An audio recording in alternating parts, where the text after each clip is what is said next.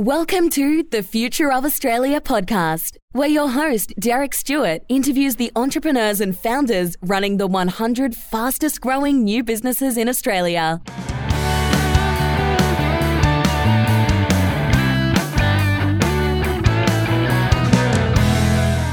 On episode 31, I interviewed Joe Fraser, the Managing Director and Digital Lead of Halfdome, a digital media agency that combines marketing and technology to deliver compelling and simple business solutions.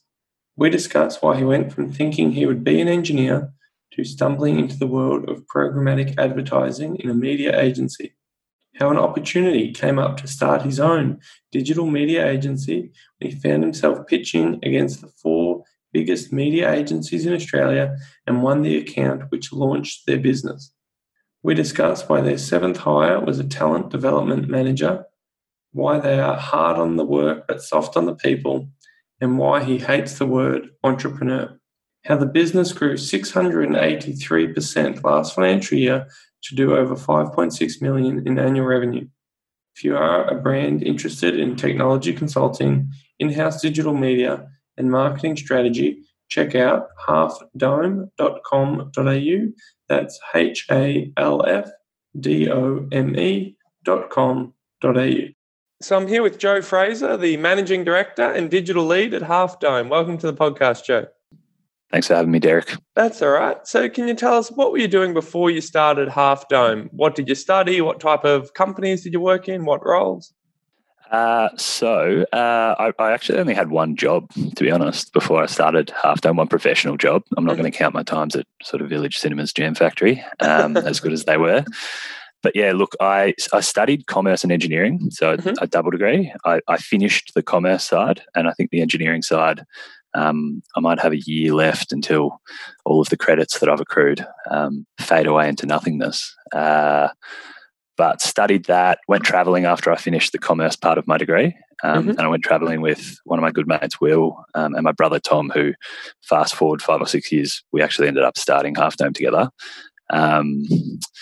But we went travelling, lived out the back of a van for about 8 or 9 weeks, sort of travelling the west coast of America, which was good fun. Came back and sort of fell into a role at a company called Amnet, which, to be honest, I didn't know what I was getting into. It was just the first job that popped up. And it was a company that was a company of 5 that was working in a field of marketing called programmatic advertising, that at the time was right at the front end of what became a pretty big boom. So I think there was 5 people at Amnet in Melbourne when I kicked off. I might have been the 6th person. And in my time there, which was about 4 years, we grew from, those 5 people in Melbourne and 1 or 2 in Sydney to, 40 or 50 in both offices. So 80 or 90 nationally.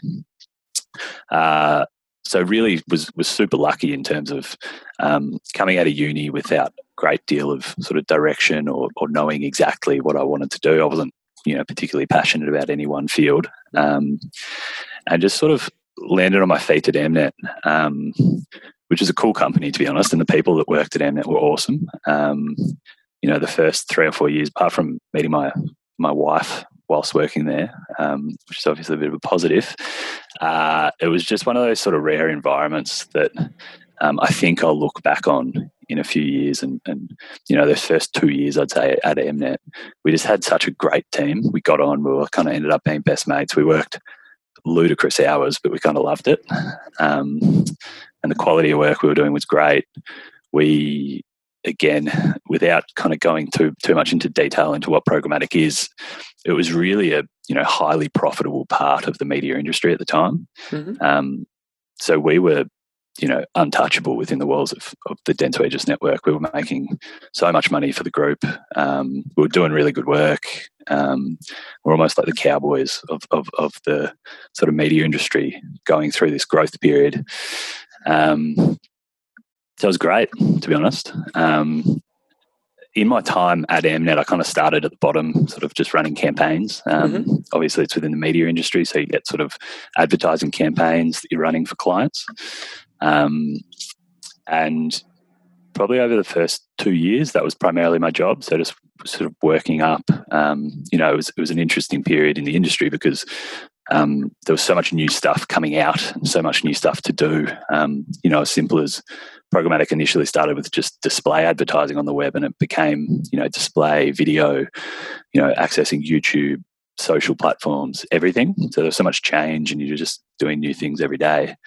And so after that 2-year period, I moved into more of a product role. So my job kind of pivoted a little bit to, instead of working on the day-to-day campaigns, working with a small group of 2 or 3 people to, I suppose, productize different ad capabilities we had to sell into the clients that the group that we worked for, I suppose, represented. Which is fun. It definitely changed my role massively, changed the way I had to think, got me exposed to a lot of new things around, especially productizing things and selling things into clients, creating a value prop, which is great. And then, look. And just if we go back a couple of years, so when you were finishing high school, you got into applied, I imagine, and got into a commerce engineering double degree.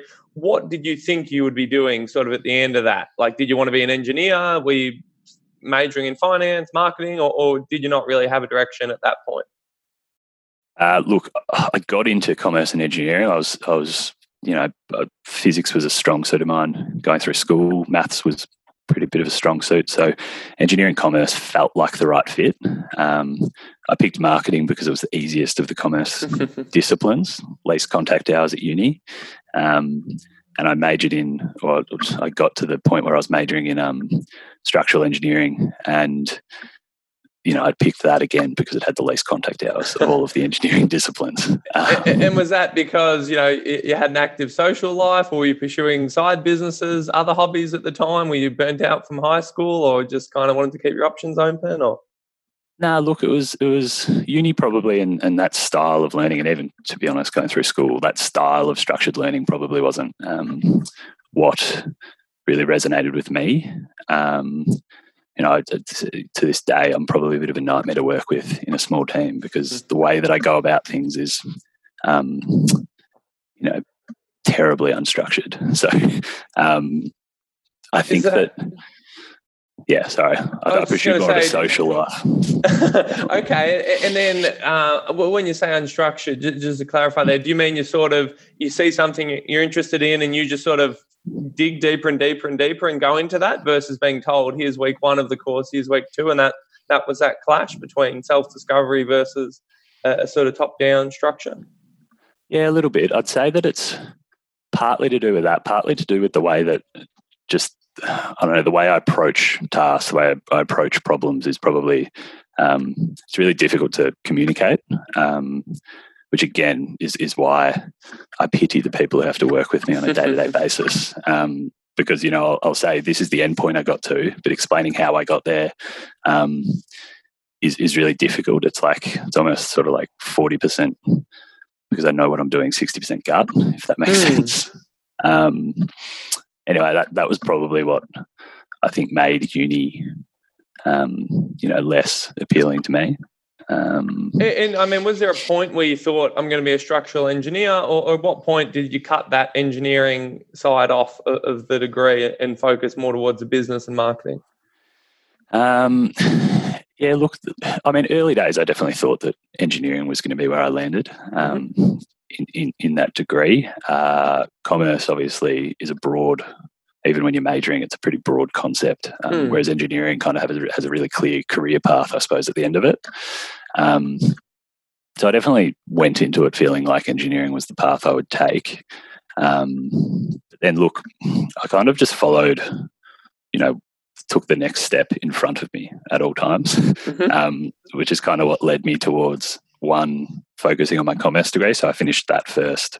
And then 2, sort of once I'd finished that, sort of got me into the workforce. And getting into the workforce was something that I think was really good for me. I've enjoyed the concept of work and the structure that it gives you just from a routine standpoint. So Yeah. And I mean, were you always interested in marketing? Like you sort of mentioned, a bit of it was sort of lower contact hours, but was it something you were experimenting with, little side businesses, online advertising when you were at uni, before uni, or was it only really once you started your first proper job that you got into that world? Yeah, look, I'd say, a passing interest, but by no means a passion.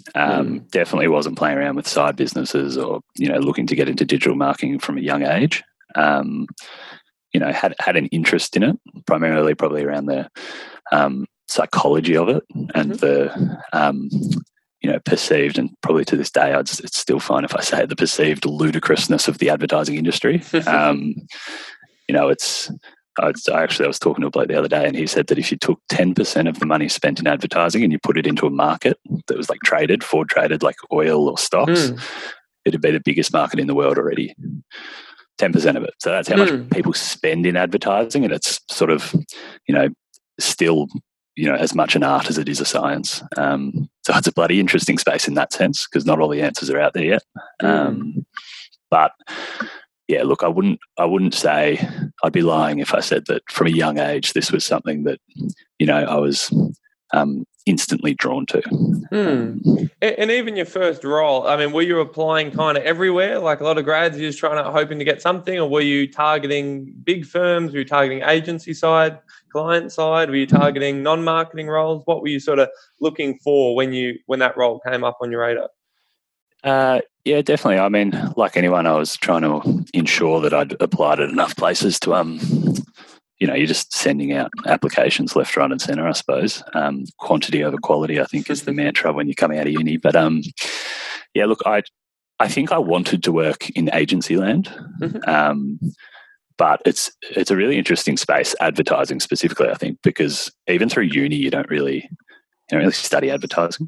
You study marketing, and advertising might be a single unit within it, or media might be a single unit within it. So it's a little bit of an unknown. And, at the time, there's a few more options now. But at the time, the ad industry was almost like you couldn't even really study it at uni. You studied marketing, which got you ready for client-side roles. But, yeah, to be honest, I didn't even know what the media industry looked like until probably I got out of uni and was talking to, friends and parents of friends who were, either in the industry or knew about the industry. And yeah, probably just got a little bit more insight then. And from what everyone had said, and to be honest, it's what I'd say as well, is starting in an ad agency is an awesome place to start, especially a big one, because you get exposed to every touch point of the industry instead of being in a specialist company who just works in a silo. That being said, I was sending resumes out like you would not believe.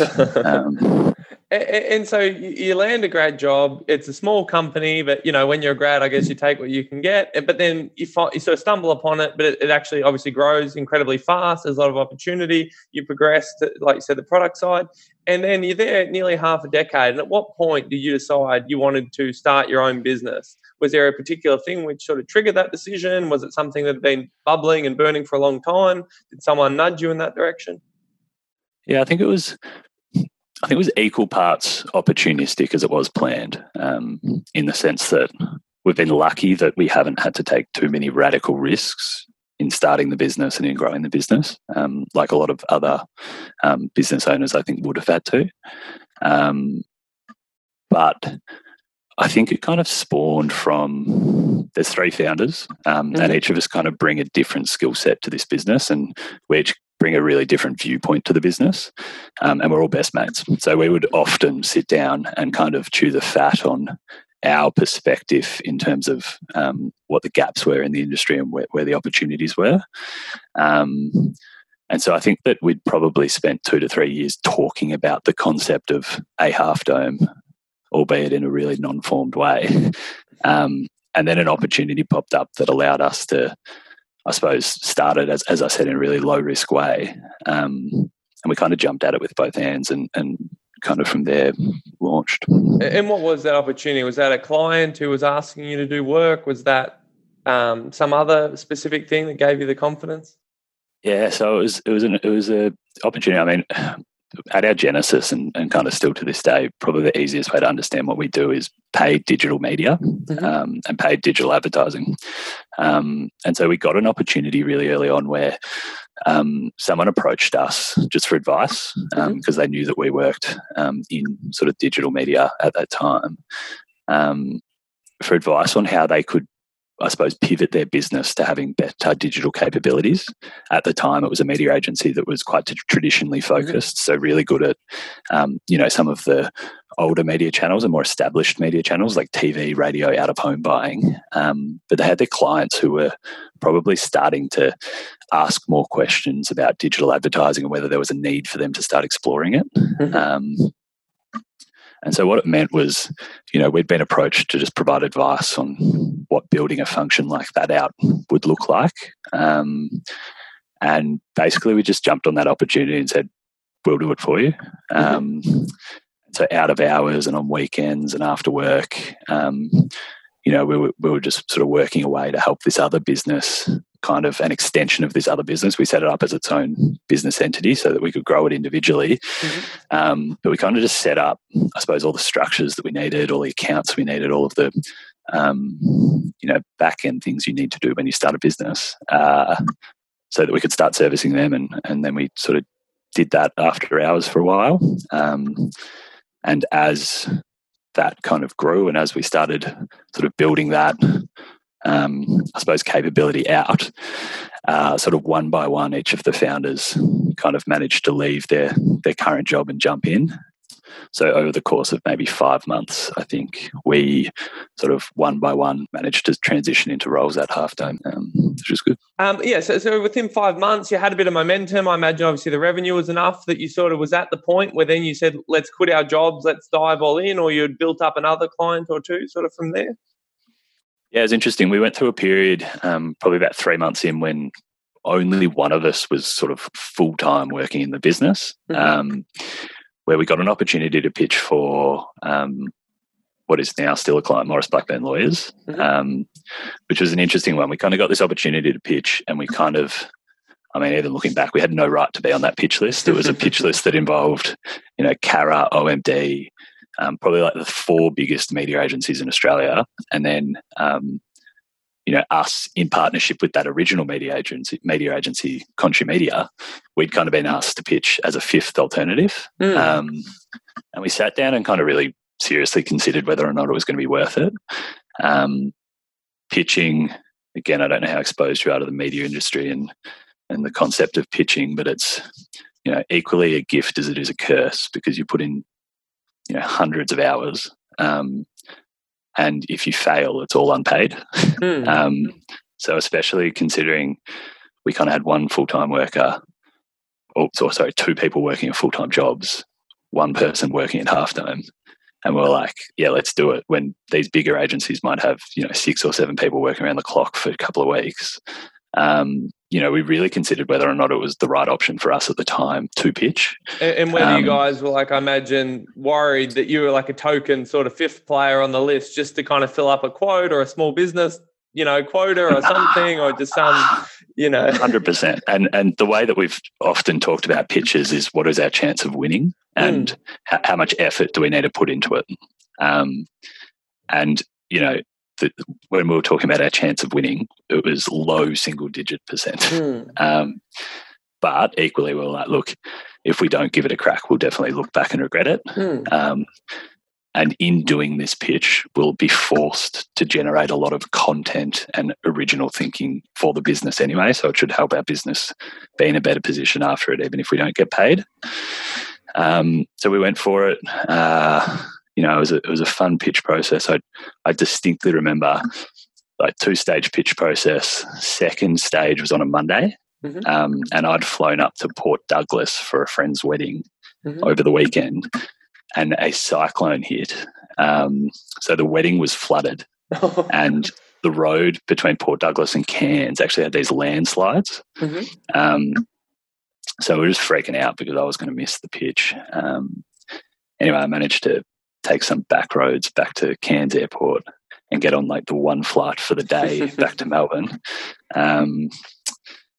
But yeah, look, One Morris Blackburn, that was, an opportunity and something that gave us the ability for the three of us to work full time in the business comfortably and service that client.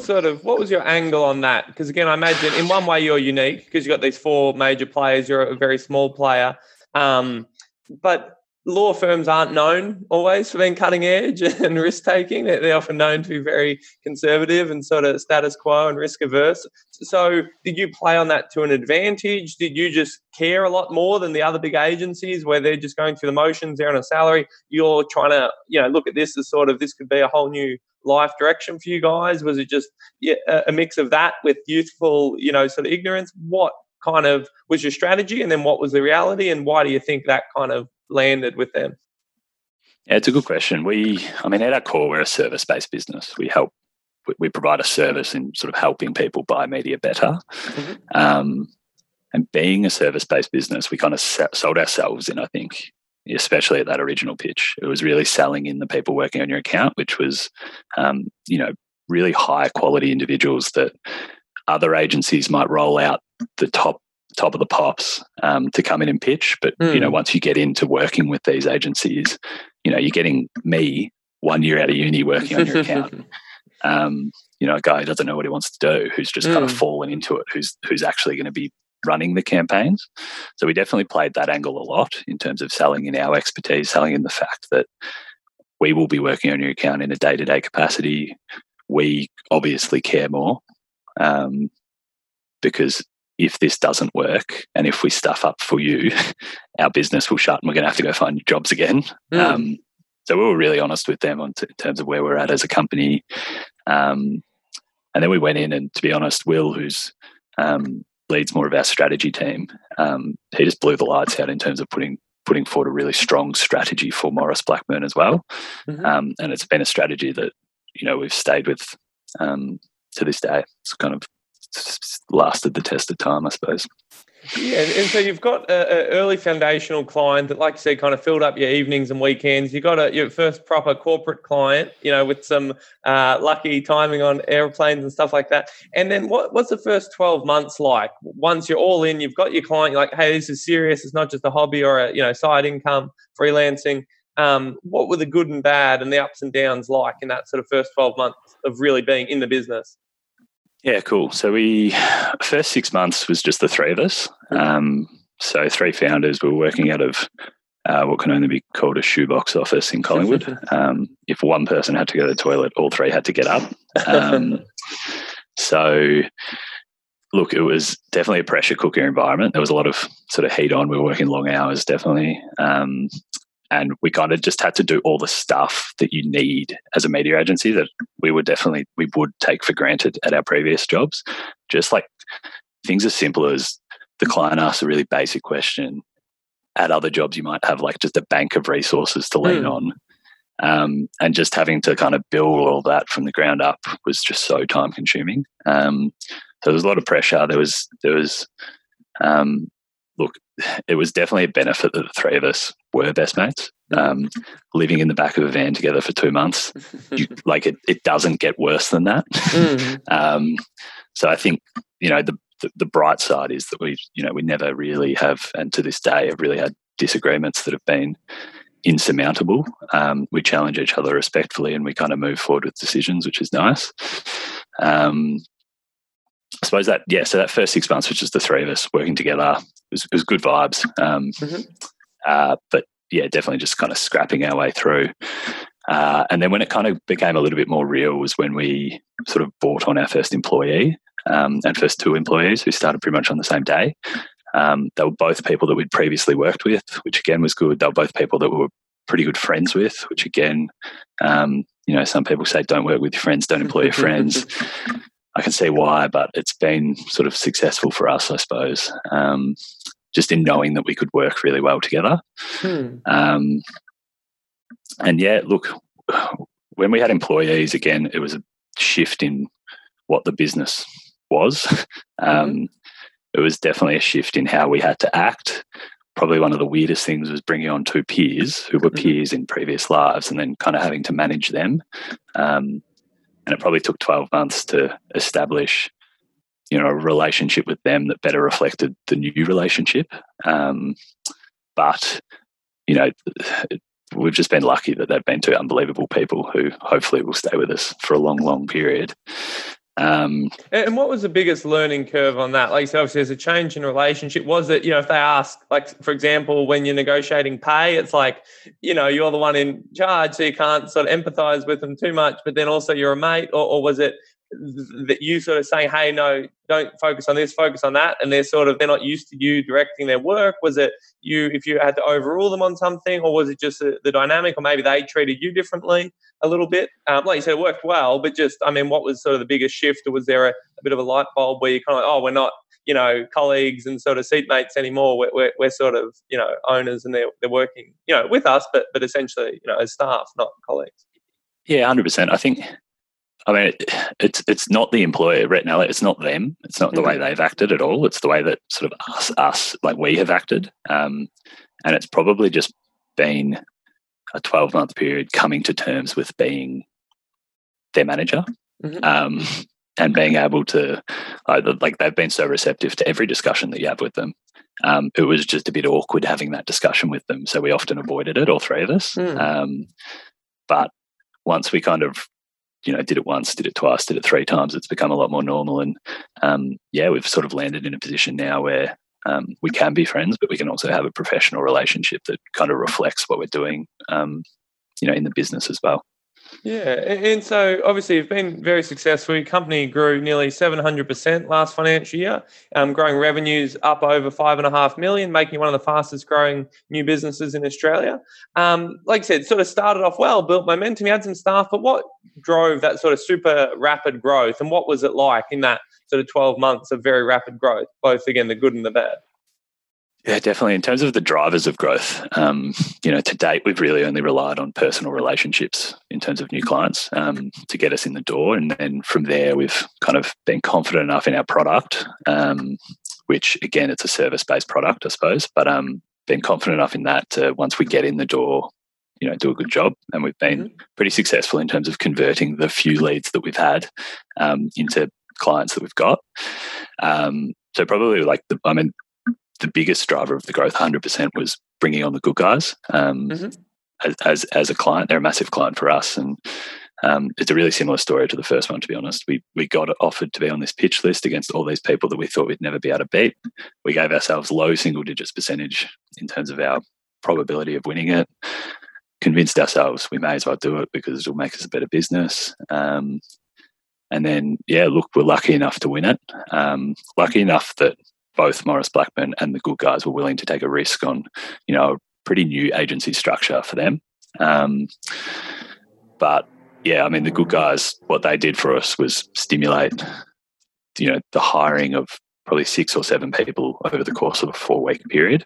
So going from 5 people, 2 employees who are close friends, to sort of 6 or 7 completely new people in disciplines that we weren't necessarily as confident in talking about, was probably the toughest period we've been through as a business. Having structures in place, processes in place, onboarding people correctly, managing people correctly. We were so out of our depth for 6, 8, 12 weeks there. But looking back, we made probably one of the smartest decisions we've made as a business, and we brought on a girl called Lisa Lee, who is still with us in a role of sort of head of people and culture. And she'd had a great deal of experience in the past, working in more of like an operations role at bigger agencies, and had been studying sort of whilst she was on mat leave to do a lot more talent development and sort of people development style roles. And the impact that she's had on our business and the structure and the direction that she kind of pushed us towards, but also the way that she's, been able to create a really strong foundation as a business for really open communication, for really open feedback. It was definitely one of the smartest decisions we've made.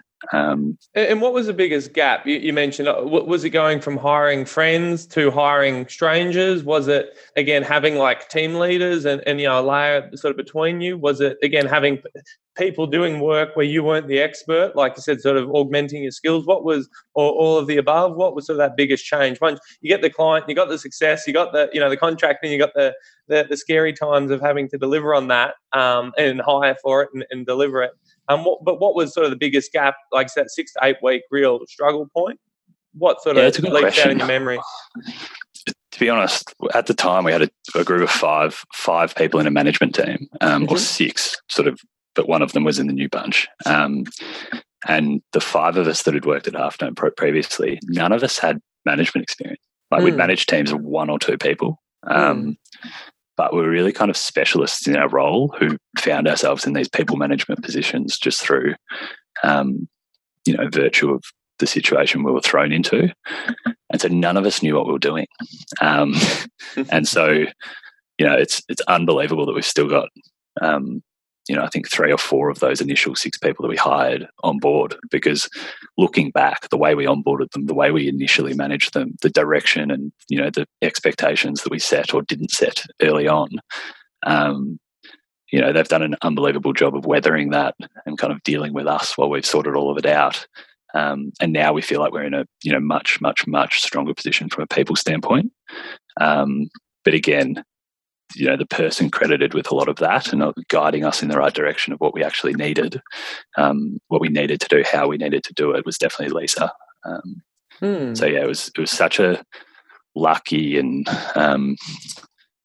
I'm so happy that we came to the decision so early on to hire someone into like a talent development role as like our 7th hire, 8th hire. Because, it was very easy to say, let's cut costs and focus on people. There's companies, 10 times the size that don't have anyone in that seat, right? Yeah. So it is a non-standard move to bring someone in. But like I said, it's paid off well, which is excellent. And so your role previously, again, when you're an employee, you're in a fast growth company going from 5 to 100 staff in a matter of years.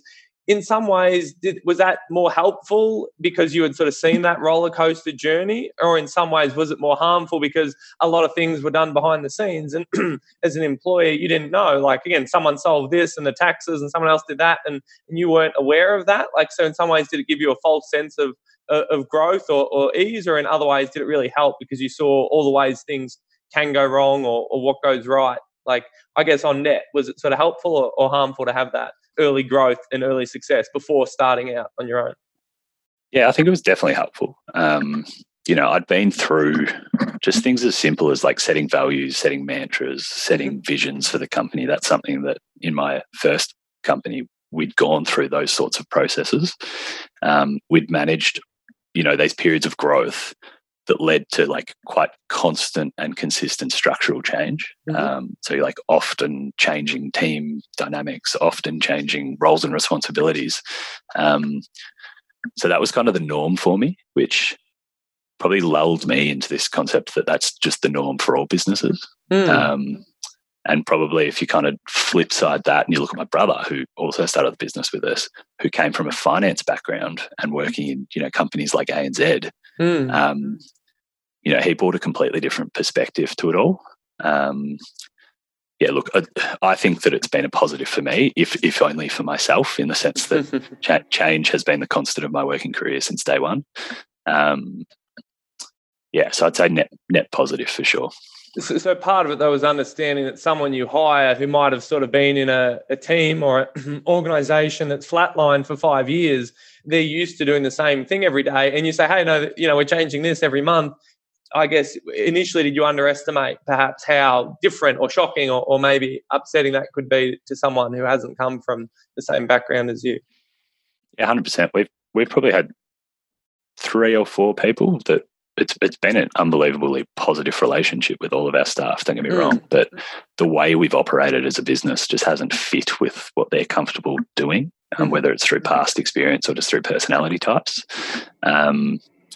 It's a really pertinent point that it doesn't work for everyone. And I think that 50% of it's probably past experience, but I think probably a bigger thing that influences whether people are comfortable in that constantly changing environment and operating in the grey and having like job descriptions that 30% of them are undefined. It's just like, get out of your lane, do what you need to do. I think as much as it is prior work history, I think probably the bigger thing that impacts people's comfortableness with that sort of situation is personality type as well. So I think there's a really distinct personality type that we know thrives well in a business like ours, or we've learned thrives quite well in a business like ours, and they're the personality types that now we're really trying to seek out as we hire. And if you had to define some of those characteristics, what would sort of you say from maybe a personality sort of point of view that you're filtering for mindset, personality? From a mindset standpoint, that's an easy one. We say this probably 50 times a day. Like a growth mindset is a non-negotiable for us. So having a mindset that even if you don't know how to do something, you will be able to learn and you will know how to do something in the future. For the first 2 quarters that all of our staff are on board, part of their quarterly goals is just pushing them into a state of growth mindset. And we talk about it as a management team, if not weekly, bi-weekly, where everyone is on a scale in terms of, are they in a growth or a fixed mindset? So people who are really open to learning, open to changing, who kind of look at talent as like irrelevant. We often, it's not a weakness, it's a development area. Like that sort of language is something that we really push and we really champion. If you're in a growth mindset, you're the right type of person for us. The rest of it, we actually like it being really diverse. But the non-negotiable and the one non-negotiable is being in that growth mindset for sure. And how would you, I guess if you ask a lot of people, not many people would want to say, no, I don't have a growth mindset. So a lot of people, I think it's one of those, I guess, positive slanted characteristics. So how do you filter between someone who's looking for a job who maybe thinks, oh, of course I'm about growth, I want to grow, or again, maybe this is a growth from what I was doing before, but how will that person still have that mindset in 3 months? Like you said, maybe that job description's flipped on its head, maybe they're working in a new team, new client, and then you really sort of test it. Have you found a certain aspect, or again, you sort of go back through their experiences to see, well, how much was growth versus you just sort of saying growth, but you haven't actually pushed yourself or you haven't stretched out of your comfort zone? Good question. I mean, our interview process is not unique. It's like a couple of stages. One of them's cultural fit. One of them's more technically focused. We probably dial up the cultural fit thing and are a little bit more strict, I suppose, on enforcing the fact that they're the right personality type, as opposed to just having a skill set that's right. But yeah, in terms of like how we get to the answer on whether or not, I'm probably not we call Lisa the Jedi Master because she sits in these interviews and, by the end of it, the person interviewing is like pouring their heart and soul out. And, I think at one point, and this is going to sound bad, but she was interviewing someone and they actually started like crying because they were reflecting so much on like their life and stuff. And we're like, oh, wow. That's too much, Lisa. But no, look, she's got her ways. We throw curveball questions out like any other business and see how people go. One of the easier ways of checking if people are in a growth mindset is delivering them feedback on the spot and seeing how they take it. Because people who are generally defensive with feedback are generally in a fixed mindset. So that's probably one of the easier ways that we kind of get a litmus test on where people are at. Excellent. And so I noticed on your website, you have a job vacancy for a data and analytics lead, which again, in some ways is sort of fits in with your business. Otherwise, I guess is sort of hiring ahead compared to a lot of other organizations, I imagine, your scale. And a lot of companies now, if anything, have too much data, too many sources of data, too many inputs, and they don't actually know where to start because they keep hearing data, but they don't actually know, we've got it all. We've got clicks and this and views and usage and logins, or again, a sort of offline metrics that they can capture. But so how do you help your clients sort of filter through maybe a surplus of data and actually interpret that into actionable sort of insights? Yeah, we work in media and advertising, so we're really good at crunching the numbers on what's being delivered and understanding media metrics and how they ladder up into real business success. where we're looking to kind of branch out into with that role is being able to work with our clients to help them understand their first party data a lot better. For us, or the way that we would add value most is we can start leveraging that first party data the clients sit on. So things like customer lists, things like an understanding of who's purchasing their products to really feed back into what we're doing on the media buy side. So we're lucky that definitely the good guys, for example, have an unbelievable idea of who buys from the good guys. So we're really blessed that as an internal function, they've got the ability to tell us exactly who we need to reach. They have the ability to share with us just genuinely first-party data that we can activate directly against through some of our buying platforms. But we're really consciously aware that that's not something that all clients have, which is really the driving force behind why we want to be able to offer that service, because it just allows us to do better work when we do have that availability of data. So we just want to be able to bring that to clients, I suppose.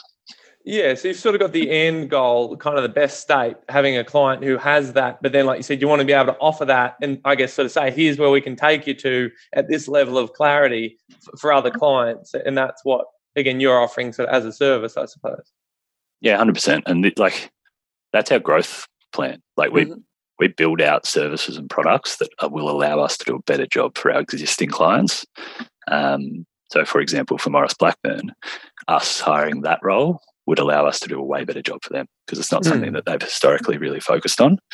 That's kind of why we're keen to do it. And then, theory would be that in the future, there'll be other clients that also have that need. Yeah, no, absolutely.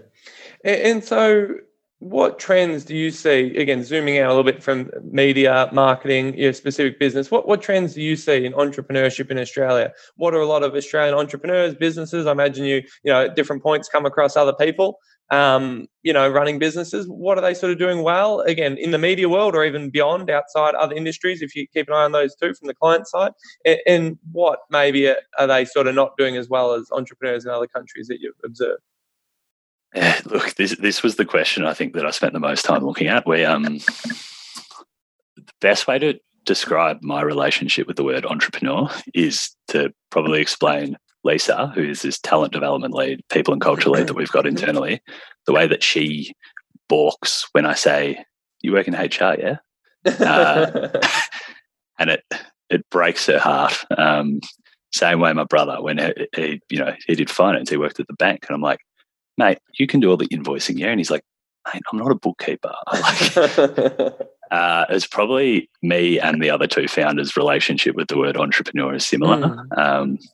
I'm sure that in a lot of people it strikes, really positive associations. For us, this concept of hustle, this concept of like, I don't know, everything that like the Gary V's of the world, for example, represent, we kind of rebel against it. We are trying to position ourselves as more of an established business as quickly as we can, because we want to do really high quality professional work and kind of shy away from that Silicon Valley, like fucking fly by the seat of your pants type mentality. So we've done a good job of, or a bad job of embracing the entrepreneurship title. And there's vast resources available in Australia for entrepreneurs, and there's clubs and there's groups of people who catch up and talk about all the challenges that they face. For good or for bad, it's not something that we've been terribly involved in.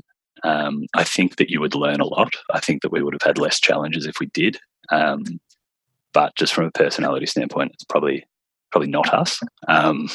So do you think it's sort of like the media almost caricature of, the Instagram influencer, again, like you said, hustling, running around, going to entrepreneur meetups, startup events, and that's kind of, I guess, in some ways, like you said, that you don't like to be, if someone says, "Oh, you're an entrepreneur," again, that's why you sort of push back, because you don't see yourself running around and doing videos. You see yourself, as a managing director of a multi-million-dollar business and, in a professional sort of structured organization with talent development and all these things. And you sort of, I guess, associate that kind of, again, media, popular culture sort of version, sort of is that disconnect, even I guess that Silicon Valley HBO type, I don't know if you've watched that, but that sort of worst stereotype, which that show I think is very poignant in a lot of ways of sort of mocking, I guess all the caricatures, and some are real, and some companies again follow it without critically examining it, and just sort of again perpetuate all of these sort of stereotypes. And that's where you're trying to say, no, they're over here, I'm sort of over here, and to your clients, and I guess to your staff, and to your friends and other people, sort of making that distinction.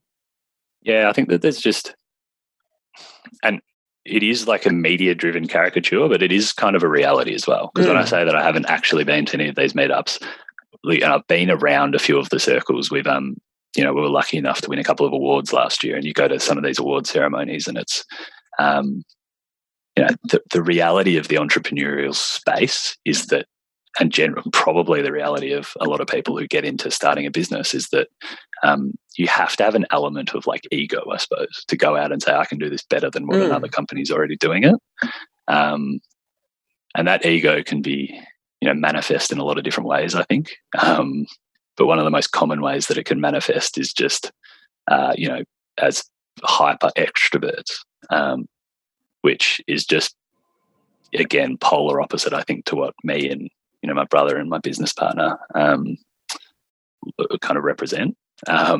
We don't take that image to market. It's probably not the image we want Halftone to have. We thought we could offer a good service, so we started a business. As I said, it was a business that we managed to start intentionally, but through a well-planned and relatively low-risk methods. And it's been really successful because we've managed to surround ourselves with really good people. And so I guess examining, again, this caricature, which, again, like all have some truth in it, otherwise people wouldn't relate to it, right, or wouldn't laugh about it.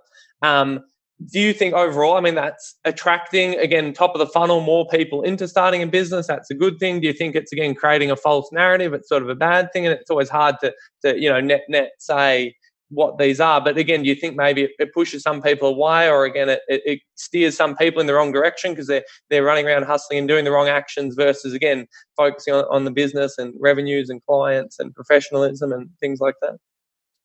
I think for me, it's a little bit like yin yang sort of duality. I think that for certain personalities, it would probably give them the push that they need to go out and start a business. And I'm all for people going out and starting businesses. Definitely, don't get me wrong.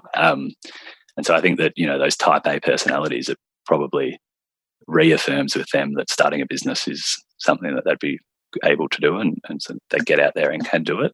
I think probably where it does a bit of a disservice is for those other personality types that might be a little bit more introverted, might be a little bit more, might be unbelievable at their job, but just might not share those characteristics, and they might not be as comfortable becoming an entrepreneur because they don't fit the mold.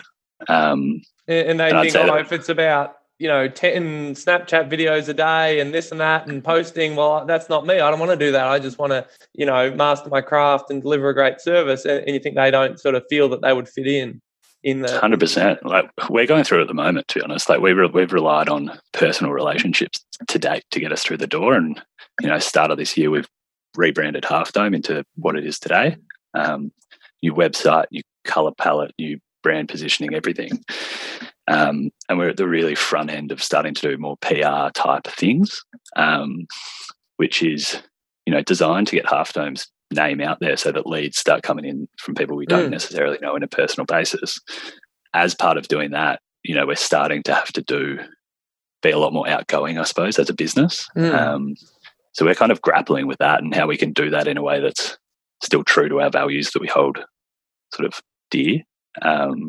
So look, it's going to be an interesting process the next 6 months as we start to really ramp up in that space. But and do you have something that you want to do again, which you think sort of positions you well, and then things like, well, we're never going to do this. We never want to be the one, again, sort of doing, again, maybe some stereotypical sort of thing that a lot of people are doing that you really leaves a bad taste in your mouth.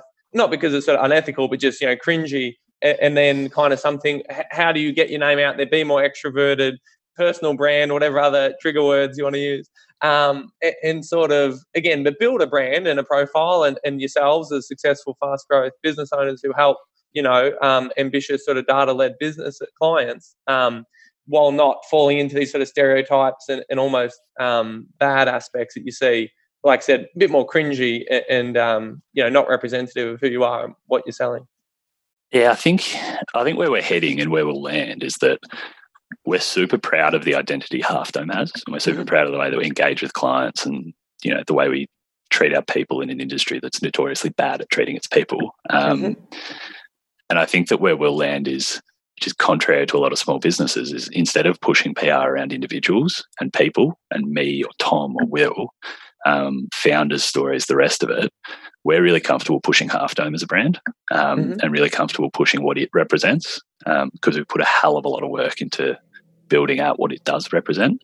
And what are some of those values? You mentioned sort of mission statement, values earlier on when you were sort of establishing, and that was an important thing for you. What are some of those, if you could sort of touch on those briefly? Yeah, easy. Well, we've got 4 core values that are kind of plastered on our walls, and everything we do from a people standpoint kind of ladders up into them. And the 4 of them are, well, one of them's a mindset, which is being constantly curious, so asking questions. We call it chase the why, like don't just do, like understand why you're doing. One of them's blow things up, so kind of be a little bit irreverent in the way that you deal with clients, be willing to challenge, be willing to change the way things have been done in the past, and as much internally as well. Like we're small enough that we can completely change the way we go about things tomorrow if there's a better way of doing it.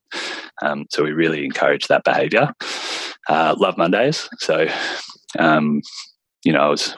we do a bit of work with Unlimited, which is a charity that works pretty heavily in the media space. And I think it's something like 75% of people who work in advertising have at some point been depressed because of work.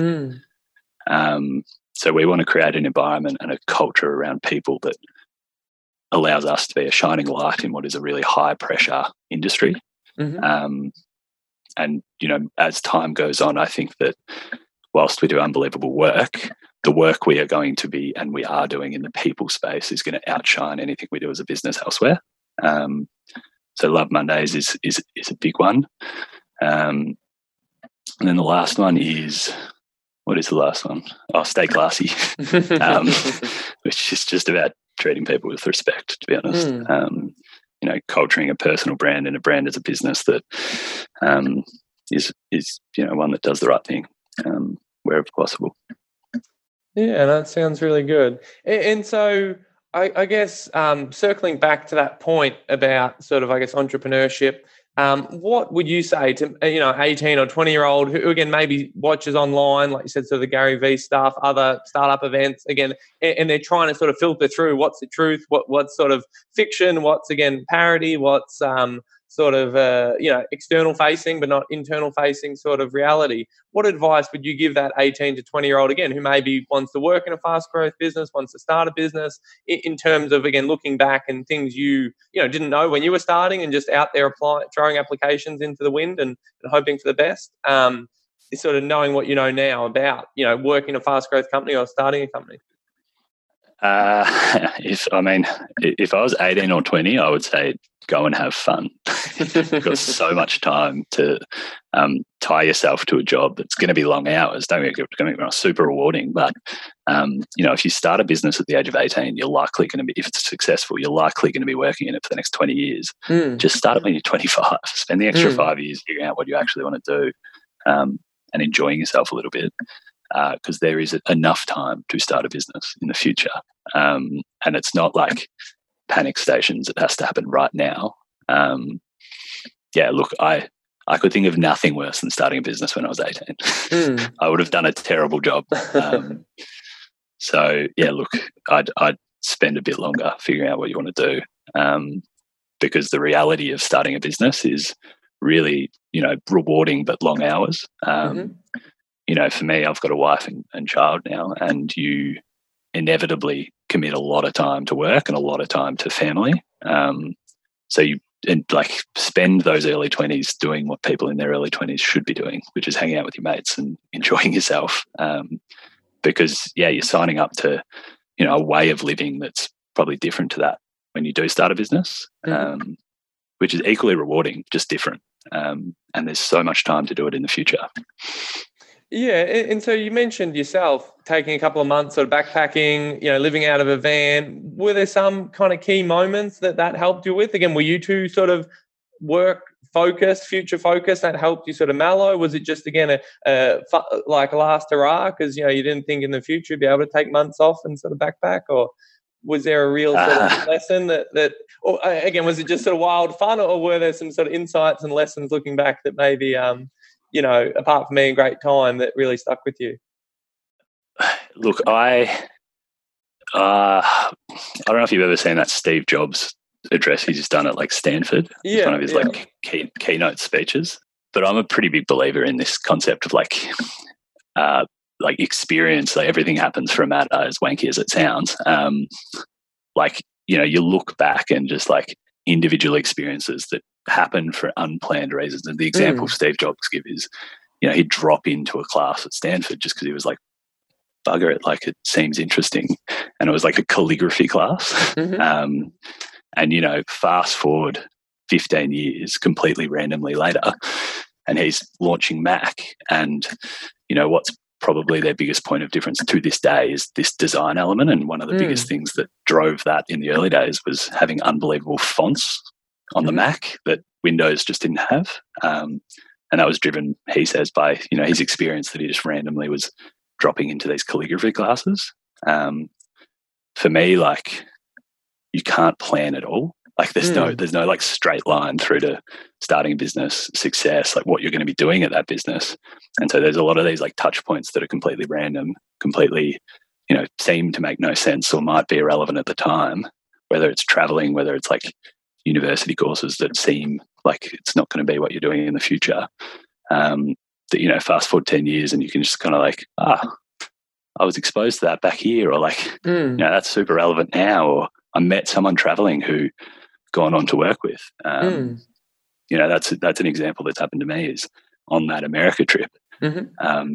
Meeting someone, hanging out with them for a few days, and then fast forward 10 years and we work with them in a business scenario and do work with them, and they gave us some business. Look, I wouldn't plan at all. Yeah, just sort of being open to chance and experience and a bit of luck and randomness. Excellent. And so just to finish up, looking forward to the future, at a high level, vision, strategy, like you said, people, culture, goals, what does the next 5 to 10 years look like for Half Dome? Yeah, great question. We talk about this a fair bit. We have a really clear idea of kind of the products that we want to launch and what we need to launch in order to I suppose add more value to the businesses we're targeting, which are those enterprise level businesses in Australia. So we'll definitely be growing out what we do from a product standpoint. But I think that, and the way I put it is, regardless of what we're doing in terms of like what we actually do, like, we're developing a really Half Dome way of doing things, which again is founded in those 4 principles and really people focused internally. Which I think is going to be the thing that, 1, differentiates us long term, but 2, really drives, the next 5 or 10 years of growth for us. Look, regardless of what we do, I just can't wait to continue developing how we deal with people, innovating the way that, we allow people to come to work, that we allow them to work, that we manage to get the best out of them. Because early signs show that a bigger focus there drives better outcomes than any, skill that individuals might bring to a business sort of on the way in.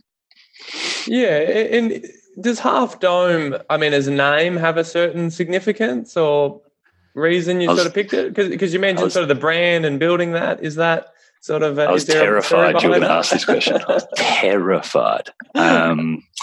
Look, when we were travelling that infamous trip at the time, I was doing this engineering degree, commerce degree.